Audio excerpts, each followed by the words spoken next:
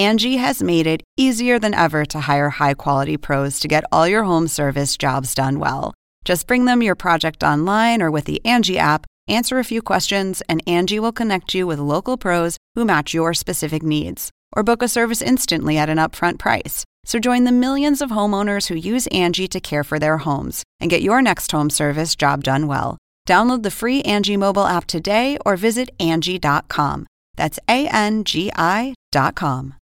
Thank you, my friend. I am Chris Cuomo, and welcome to Primetime. We have breaking news coming in literally right now. There's new witness testimony that just dropped that provides a window into this week's coming impeachment hearing storm. And other news tonight on how the president may be hoping to retaliate against those testifying. This is the week of the heavy hitters in the impeachment inquiry.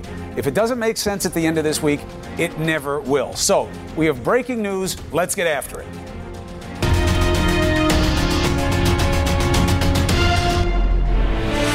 This is CNN Breaking News. All right, first, we can get past the headline about the diplomat who overheard the EU ambassador, Sondland, on the phone with the president, okay? We now know a lot more about that experience, about that reaction, about why it mattered, okay? Phil Mattingly is on Capitol Hill. We don't usually do this, but I don't usually get this kind of information that I can't process alone. Phil, thank you for jumping up for me on this. What do we know about Mr. Holmes? Yeah, look, Chris, we got to look at the 10-page opening statement on Friday night, and it was explosive, and in various levels it was explicit as well. But the one key thing that David Holmes was unveiling to lawmakers was this lunch that he had with Ambassador Gordon Sondland, where he overheard Gordon Sondland, the U.S. ambassador to the EU, call President Trump, and then he overheard President Trump talking explicitly about investigations, about the relationship between President Trump and Ukrainian President Zelensky. One of the things we didn't know is, one, how was he able to hear all of this? And two, how is his recollection so crystal clear in his mind? I think there's a couple of things that are interesting here. First and foremost, he made clear that they could hear President Trump because President Trump spoke so loudly that Gordon Sondland moved the phone from his ear. But why he remembered all of these vivid details, take a look at this. This was an extremely distinctive experience in my foreign service career, Holmes testified. I've never seen anything like this. Someone calling the president from a mobile phone at a restaurant and then having a conversation of this level of candor, colorful language. There's just so much about the call that was so remarkable, and I remember it so vividly. Chris, that's the explanation. No notes, no recordings, but remembers it vividly, and also says in his testimony he recounted that call several times to several officials, making clear that when he testifies publicly come Thursday, which was also just announced today, he is going to have a vivid picture to give to lawmakers. It's a vivid picture laid out in the 200-plus pages of this deposition. And it's not just about the call, Chris. It's about several elements of the U.S.-Ukraine foreign policy that he goes in depth on with an on-the-ground perspective. So Holmes is Thursday. Sondland is Wednesday. So that means that Sondland will not have the benefit of what Holmes said this time. Remember what a difference that made for Sondland, right? He gave one story in closed session. Then they came back to him after there were the other closed sessions. He had to modify in a huge way. Once again, he can't bank on what Holmes says, even with reporting like yours, Phil, to guide his own testimony. That's really interesting. All right, stick with me for a second. Let's bring in Jim Baker of FBI fame. One question first is the obvious. What is the relevance of the new detail for Mr. Holmes? It's more detail about that conversation that was quite shocking when we first heard about it, and it lays out exactly why he remembers it so clearly. And so it makes him, I think, a very effective witness who's going to be hard to attack at the hearing. So it bolsters and makes more effective the significance of his testimony. It makes him a better witness. I'm no Jim Baker, but one question he's going to have to answer is, why didn't you tell Taylor? When he came in and we were all asking him, how do you know any of this? What do you know? You don't have any firsthand experience. Why didn't he tell him? Phil Mattingly just reported he told other people about the call, but it just didn't get to Taylor. Yeah, that's a legitimate question, and he should be asked those kinds of questions. And Look, I mean, I don't know. Based on what we've heard before, it seemed like this was kind of crazy town with Giuliani and the three amigos running around and so on, as they've been described. So in that crazy world, this probably at the time seemed like just another one of those, right? Another one of these things that was going on. So that may be the explanation. We don't know. I'm speculating. But he will have to answer that question. I think it's a good question for him. Yeah, it's gonna come early and often. All right, Jimmy, stick with me. We have a very rare opportunity tonight. So you've got a reporter breaking the news. You got me as the anchor trying to figure out with Jim Baker how it fits in. But you know who it really matters to is someone who may have to make the call on this president. And we have with us tonight Senator Chris Murphy from Connecticut, who's been listening along. Senator, thank you very much. Great to be here. Sorry, but this is the new normal. Life moves fast. Things just come up. All right. So Holmes says to you, to your ear, as someone who may have to be a juror in this, I remember it crystal. Never heard anything like it. Had to move the phone away. So that's how I heard. And they discussed the investigations and that this guy will do whatever you want. Impact. Well, it stands to reason that Gordon Sondland, someone who's never been a diplomat before, somebody who paid $1 million for his post in Brussels, wouldn't have been acting on his own, right? Somebody who's never done this job before is clearly not going to engage in a complicated extortion campaign with a foreign government unless he is confident that he is operating under orders from his boss, the president of the United States, who gave him this job. And so we've always understood that this had to come from Trump. And what we believed, and what I believe, is that the reason why the White House is preventing people like Rudy Giuliani and Mick Mulvaney from testifying before Congress is because those were the people that were getting the orders from Trump. Now we know that Sondland was getting these orders as well and was potentially having multiple conversations with the president. And so you have this window into Trump's decision-making and the orders that he was conveying to his team. But again, it's only a partial window because everybody else who is executing on the president's orders are being prevented illegally from testifying before the impeachment inquiry. And Sondland, his friend, tells Holmes and the others, oh, yeah, the president doesn't care about Ukraine except for the investigations.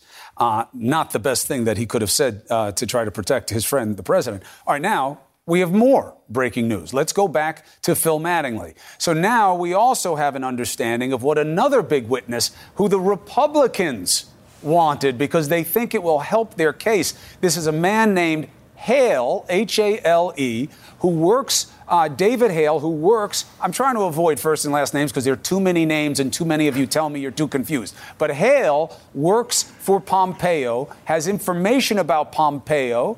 What do you know, Phil Mattingly?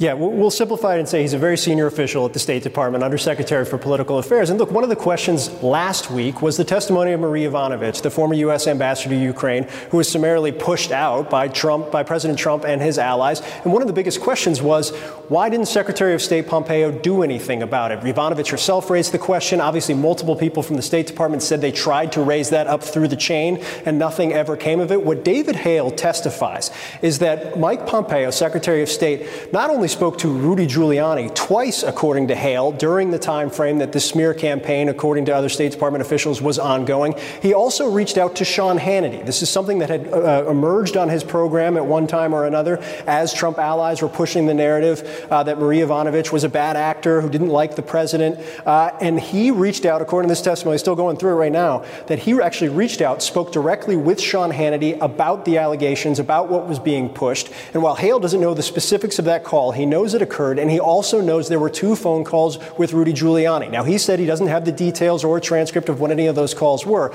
but it came during the time period of the campaign to oust Marie Yovanovitch. And he said when it was asked why Secretary of State Pompeo didn't do anything publicly, Pompeo said, at least according to Hale, that he wasn't going to do anything if there wasn't anything that he needed to take action on, meaning he didn't believe, at least according to Hale, that any of the allegations rose to the level of being true, and therefore he wasn't going to say anything. Now, State Department officials who have testified, and we saw 2 career State Department officials testify last week, said that was a problem in and of itself, that he wouldn't come out and defend. But there does appear to be at least some behind-the-scenes work by Pompeo to reach out to Trump allies and Trump's personal lawyer to at least try and address this. Obviously, we know now it didn't have much of an effect. Marie Yovanovitch was sent home or sent back to the United States. But Pompeo was doing something. What is still a question. How much? Obviously, State Department officials, many, feel like he didn't do enough. So Hale says that Pompeo reached out to Hannity reached out to Rudy twice about the narrative against Yovanovitch. You don't know yet, as you're looking through the transcript, what Pompeo's disposition was in those phone calls. Was he telling to lay off Yovanovitch? Was he saying he wants to help get Yovanovitch? Keep reading, my young brother, and let me know what else you find in there. And just, tell them in the control room, I'll come right back. Let me go to Senator Murphy, though. Look, you can't make it up, all right? I mean, I've never heard of anything like this before.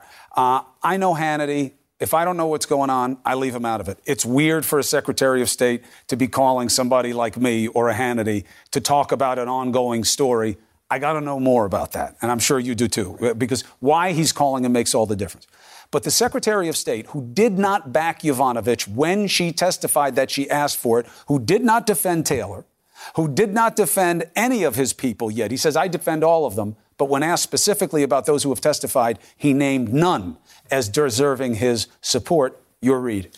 So, listen, Mike Pompeo let Marie Yovanovitch hang out in the wind, and ultimately he mounted no serious defense against this conspiracy theory that was being developed by Rudy Giuliani, Sean Hannity, the president and the president's family.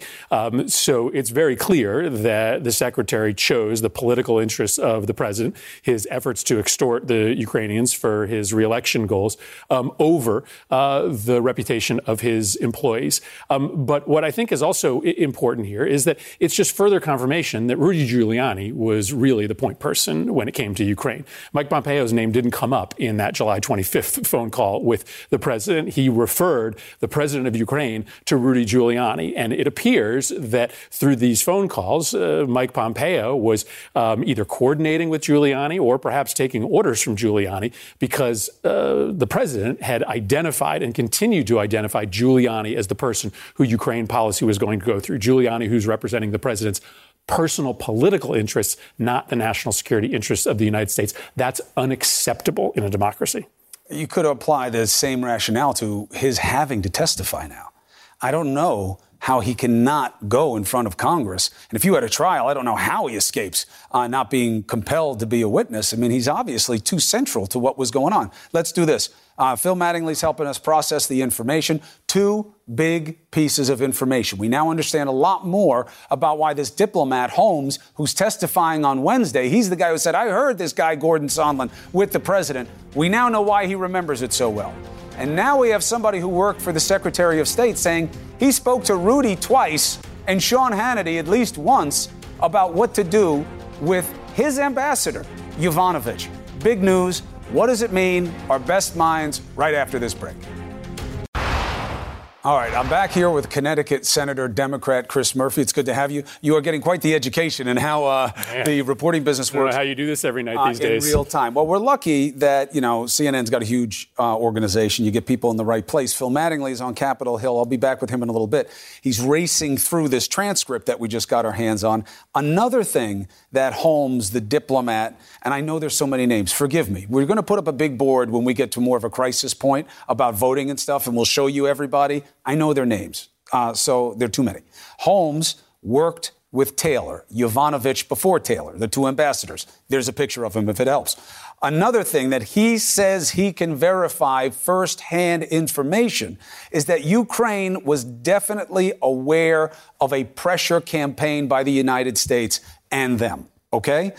You can call it a quid pro quo. I don't, because that is a nonsensical term. Everything is a quid pro quo. Senator Murphy, if you come in tonight, I'm going to ask you about the news and we'll get to what's going on with impeachment. Okay, I'll come on. That's a quid pro quo. But it is not wrong because there's no corrupt intent.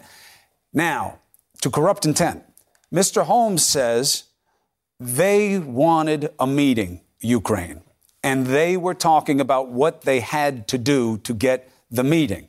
And then when the president met with Putin, instead of meeting with them, I guess, in Warsaw, that was to them, according to Mr. Holmes, a signal that, oh, wow, if we don't do what they're asking us to do, we may see him move towards Russia. Right. So what happened was that Trump was supposed to go to Warsaw and meet with Zelensky. He did not. He sent Pence instead. And they were worried that that was a message, ultimately, that they were not going to get a meeting. And in fact, that is likely what it was. Now, I met with Zelensky on September 5th with Senator Johnson, and much of that meeting was dedicated to this topic. How do we get Zelensky in front of Trump? How do we break down this impasse? At the time, we knew that the aid had been withheld, but we didn't know for certain that the extortion campaign was being effectuated by the Ukraine team. But there was no doubt that the number one priority for Zelensky was getting in front of this president so that he could try to get the president what he wanted, because this was life and death for Zelensky, right? He had soldiers dying on the front in eastern Ukraine because the United States wasn't there to support them. And so this wasn't a matter that he could sit quiet on. He literally had troops, their lives depending on this aid being turned back on. Question mark. From the Trump defense perspective, Zelensky, to your recollection, did not mention, I'll do these Biden investigations. I'll give you. He never brought that up. Right. Their argument is, well, then if it were so important, if it was such an attempted bribe or extortion or whatever you want to call it, why didn't he mention it to you? Well, he was very interested in how he could get the aid turned back on. And I'm not sure he's going to admit to two United States senators that he is being extorted behind the scenes by the American president. But what was interesting about the meeting was that normally they start with some diplomatic formalities. This meeting had none of those. Zelensky sat down and wanted to immediately talk about the aid and express to us how dire the situation was on the eastern border and how we needed to do everything possible to get that aid turned back on. But I don't think it's shocking that he wasn't prepared to reveal to us the demands that were being made on him. Now, you and Johnson were there, but you weren't together the whole time.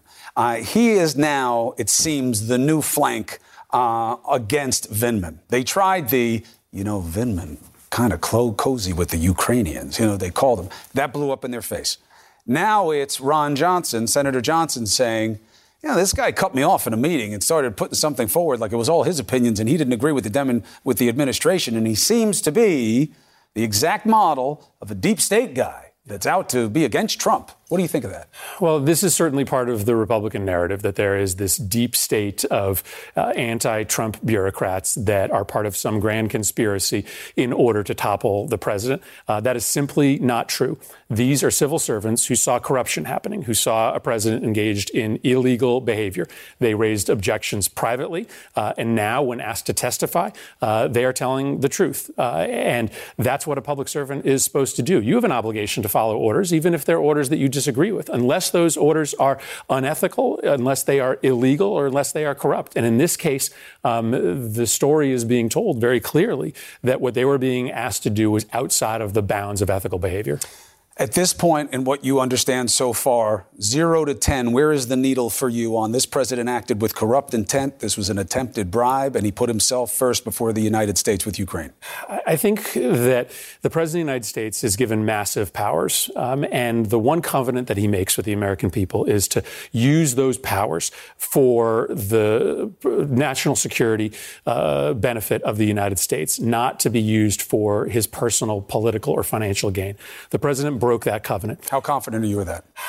Listen, I think the story is completely crystal clear. 100%. I think that this testimony from over a dozen witnesses makes it clear that the president was using a meeting at the White House and taxpayer dollars in order to try to get a foreign government to benefit himself politically and to help destroy his political rivals. You cannot do that as the president of the United States. That is not allowed in a democracy. What separates the United States from tin pot dictatorships is we don't allow the executive branch to use powers that they are given by the American people for their own personal political benefit. If this isn't impeachable behavior, I'm not sure what is. Senator Murphy, thank you very much. I'd like to apologize, but this is the reality. This is how information comes in. This is how we have to process it in real time. Thank you for being with us tonight. Yep. Pleasure is mine. All right, we're going to get back to Phil Mattingly after this break. He's going through the transcript. There's also from David Hale. Who's he? He works for Pompeo. Pompeo is huge in this situation. All these diplomats work under him, but he's been so quiet. And we have Jim Baker from the FBI to help us make sense of what the news means in terms of fitting into the understanding of what was right and what was wrong. Next. All right, thanks for joining us tonight on Prime Time. We have breaking news. I want to go back to Phil Mattingly. I'm just thinking about why this matters, what you're reporting on for us about David Hale, who works for Secretary of State Pompeo. Here's why. Ambassador Yovanovitch just testified, remember? And she was taken out. Now, there is no argument that the president can remove a diplomat. They serve at his pleasure. It's not the issue.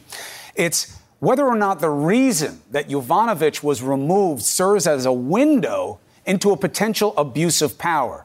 Simply stated, is her removal proof of what he was trying to get out of Ukraine that she saw as wrong? That's where this reporting fits in. Phil, thank you for racing through the transcript, trying to get us more context. What have you learned? Yeah, I think you have the framing right, and that is that this was considered the first chapter, the decision to oust Marie Yovanovitch, the smear campaign against her, and what that led to after the fact. And one of the interesting things we've heard bits and pieces of from various State Department officials, most notably George Kent last week, who testified publicly, is that people inside the State Department were talking about a statement of support for Marie Yovanovitch, but they didn't know what happened. It just never came to fruition.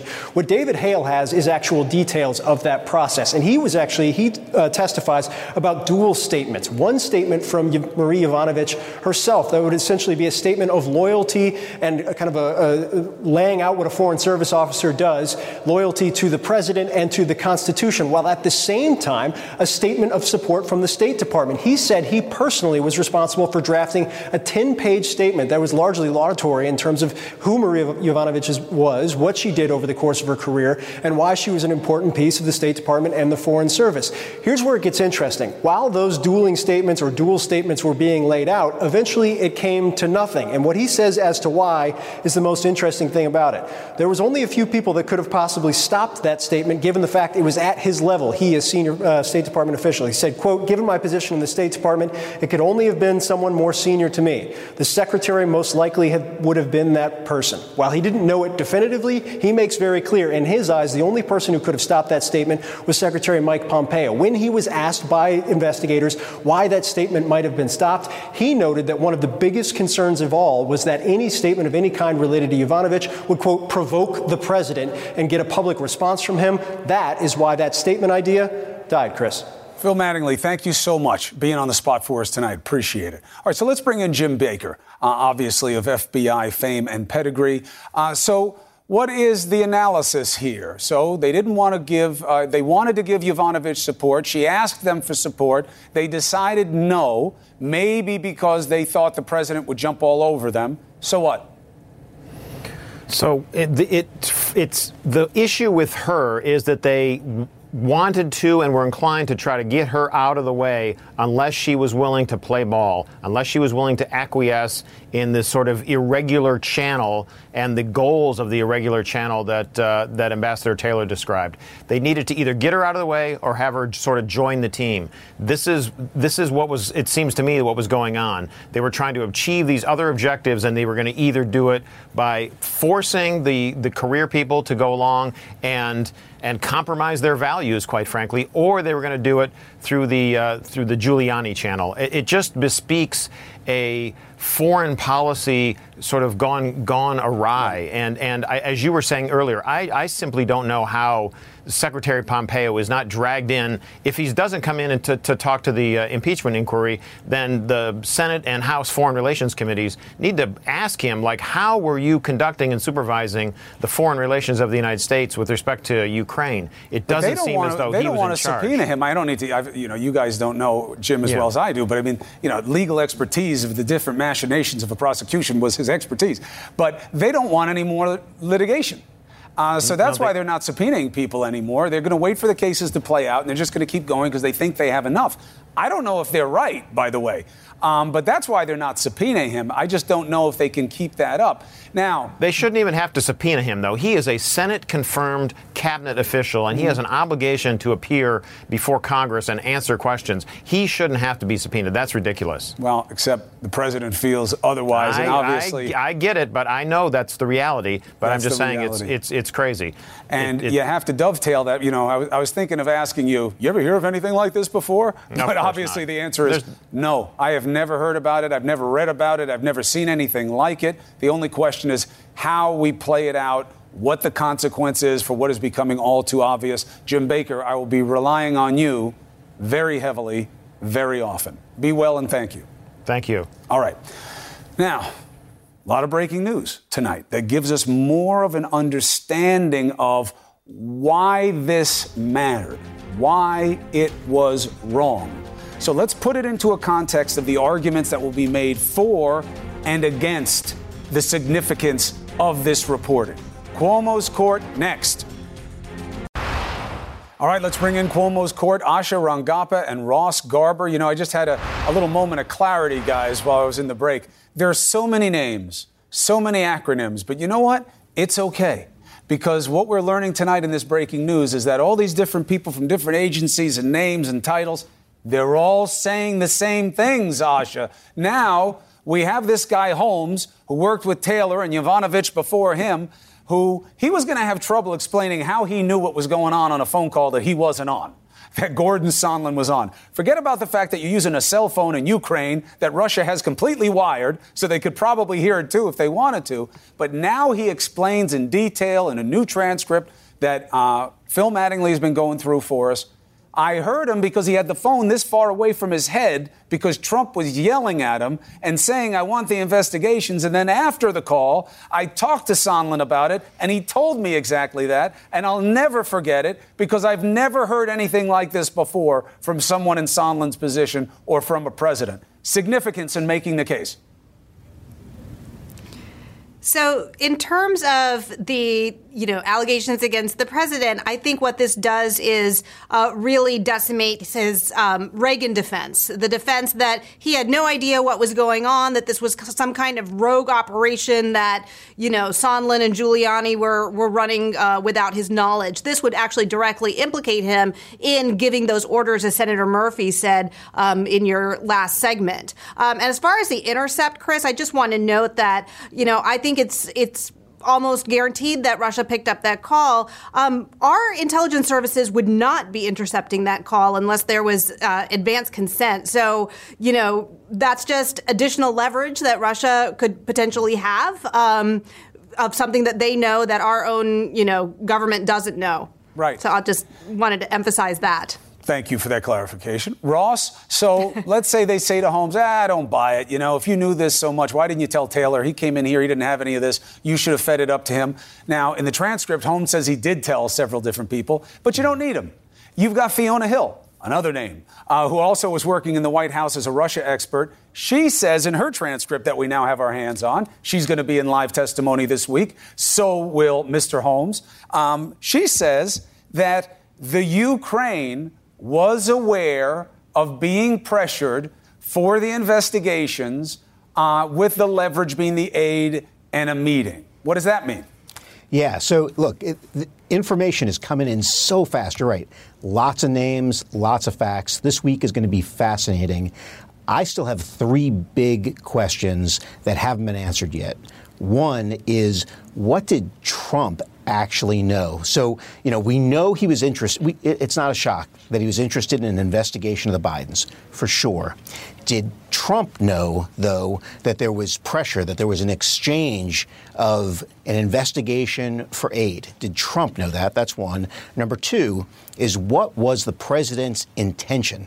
So, did the president intend to benefit himself financially or politically, or, and again, it's his intention, was it his intention to actually address corruption issues in Ukraine and viewed this as a way to do that? And that's a second issue. And three, I'm interested in knowing, where was everybody else on this?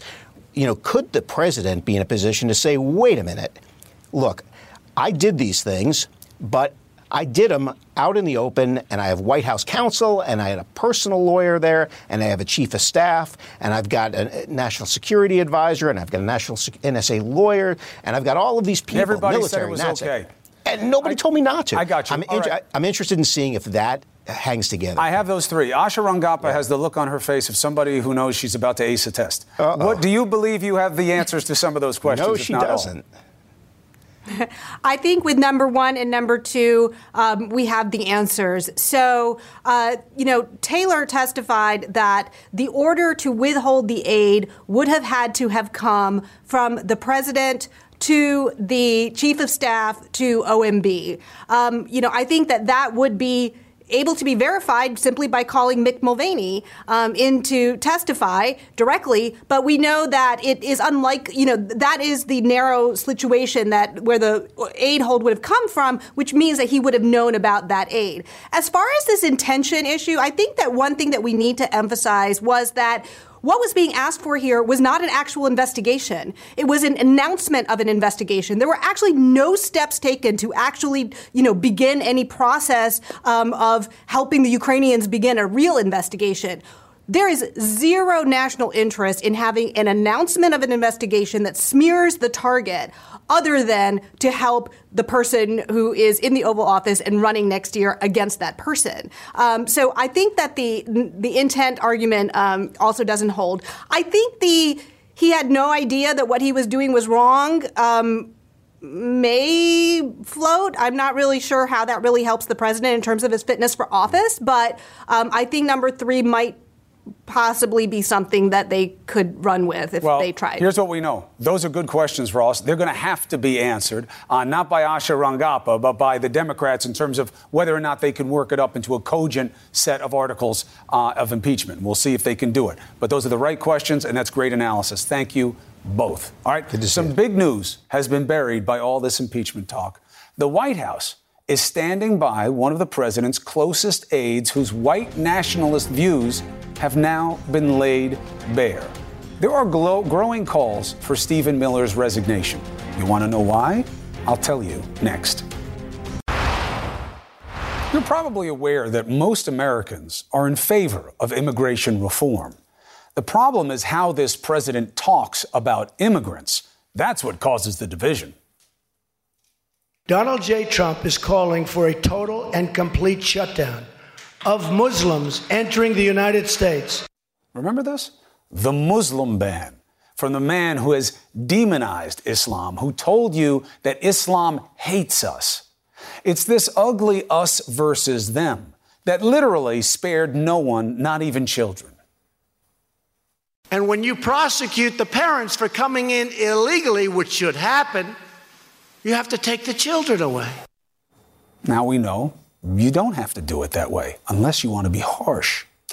A lot of people wonder how a guy from New York, a place that is all about diversity, the son of an immigrant mother, a man who even pretended his own father was an immigrant from Germany, even though he isn't, how does Mr. Trump now arrive at this kind of ugliness? It's a good question. Safe bet that political opportunism is in there. But there's another ingredient, poison from this guy, Stephen Miller.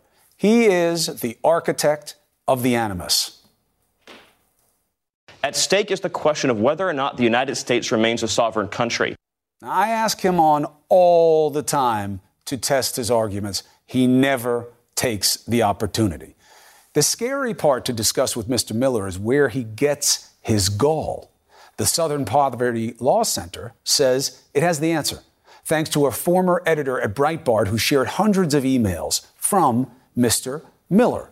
We can now track policies and ideas directly from white supremacist websites to the White House. The emails are from 2015 and 2016, not when he was a kid, just before Miller joined Team Trump when he was still an aide for then Senator Jeff Sessions. These are examples of what he was reading, what he was thinking, and how it infiltrated official policy. Example one. TPS, temporary protected status. It's a rule that allows people to stay temporarily because conditions in their home country are unsafe, like after big disasters. It was actually first implemented by a Republican, Bush 41. So back in October 2015, when Hurricane Patricia slammed Mexico, here's the conversation from the Breitbart editor, Katie McHugh, and Mr. Miller. McHugh, this being the worst hurricane ever recorded, what are the chances it wreaks destruction on Mexico and drives a mass migration to the U.S. border? Miller, 100%. And they will all get TPS. And all the ones here will get TPS too. That needs to be the weekend's big story. TPS is everything. McHugh, wow, okay. Is there precedent for this?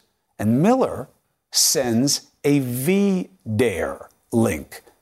What's that? I'll tell you in a second. The link talks disparagingly about the Obama White House inviting into the United States lots of Mexicans, decrying anchor babies. What is VDare? It's a site where white nationalists who consider themselves intellectuals, I see that as a contradiction in terms, they share opinions with one another. The SPLC has designated it a hate group. Remember the name, VDare. So how does that connect to White House policy? Well, the president has toyed with rolling back TPS for years, since Miller came. And when a devastating hurricane hit the Bahamas, remember when he said this? I don't want to allow people that weren't supposed to be in the Bahamas to come into the United States, including some very bad people and some very bad gang members and some very, very bad drug dealers. They never substantiated this claim. They ran away from it, and with good reason. Another example, Mr. Miller, September 6, 2015, 3:41 p.m. You see the Pope saying we must, in effect, get rid of borders? Someone should point out the parallels to Camp of the Saints. Go Google that, Camp of the Saints. Now, for the record, here's what the pontiff actually said. Faced with the tragedy of tens of thousands of refugees who are fleeing death, the gospel calls us to be neighbors to the smallest and most abandoned, to give them concrete hope. Amen. Then he called for parishes to open their doors to refugee families, as he should, as popes always have. But Miller sees an existential threat and invokes Camp of Saints. If white nationalists had a book club, that would be their number one choice. The book, Nameless Depraved Refugees Invade France. The fear, very real, of that in the Trump White House. Just weeks ago, the president nearly halved our refugee program. The United States will not be a migrant camp, and it will not be a refugee holding facility. Won't be. You look at what's happening in Europe, you look at what's happening in other places. We can't allow that to happen to the United States, not on my watch. That's how we were formed. That's how people like his mom came here, like my grandparents, like probably your family. There's more. Miller's obsession with minority crime rates, the rebirth of seeing nationalism as a good label. The name has a toxic legacy all over the world, and the people who use it here are white nationalists. Still, the White House is defending Mr. Miller. I know Stephen. He loves this country and hates bigotry in all forms, says a deputy press secretary. He's not the only one with kind words for Mr. Miller. Here's America's most famous neo-Nazi, Richard Spencer, earlier this year. Stephen Miller and I were friends at Duke. I generally like Stephen. We worked on an immigration debate, which we brought Peter Brimlow to campus. Why is he laughing? Brimlow is the founder of VDare, same group I told you about at the beginning of the argument, the one pumping out anti-immigrant hate, the group that Miller was sending out links to. As for a relationship with Richard Spencer, Mr. Miller says, no way. I have absolutely no relationship with Mr. Spencer. I completely repudiate his views, and his claims are 100% false.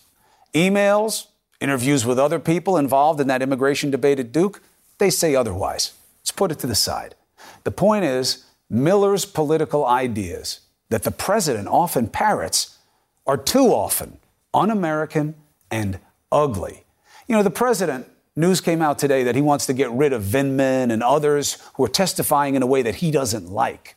Basically, wanting to get rid of them for telling the truth. Why would he keep someone like Miller, who's peddling divisive rhetoric about minorities and immigrants, who's telling lies about people in this country?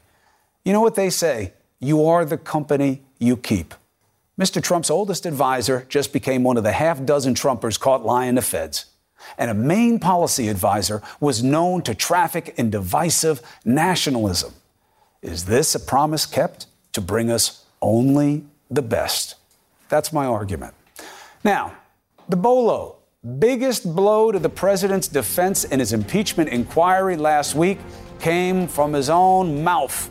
So, we got a big bolo ahead of tomorrow's testimonies. Be on the lookout. Next. Bolo, be on the lookout. POTUS faced a ton of blowback after his attack on former Ambassador Yovanovitch as she was testifying last week. Tonight, CNN has learned Trump campaign advisors have their fingers crossed that the president refrains from smearing LTC Lieutenant Colonel Alexander Vindman tomorrow. Vindman is a scholar and a decorated war vet wounded by a roadside bomb in Iraq. It may seem obvious that attacking a military officer who put his life on the line for his country, not smart. But can this president curb his kill-em-all mentality for anyone who doesn't serve his interests? We haven't seen him do it to date. Be on the lookout tomorrow. Thank you for watching CNN Tonight with the man. D. Lemon gets an early start on the show now. I'm Dr. Sanjay Gupta, host of the Chasing Life podcast. In honor of our 10th season, we want to hear from you. Leave us a message at 470-396-0832 and tell us how you chase life. It could be used on an upcoming episode.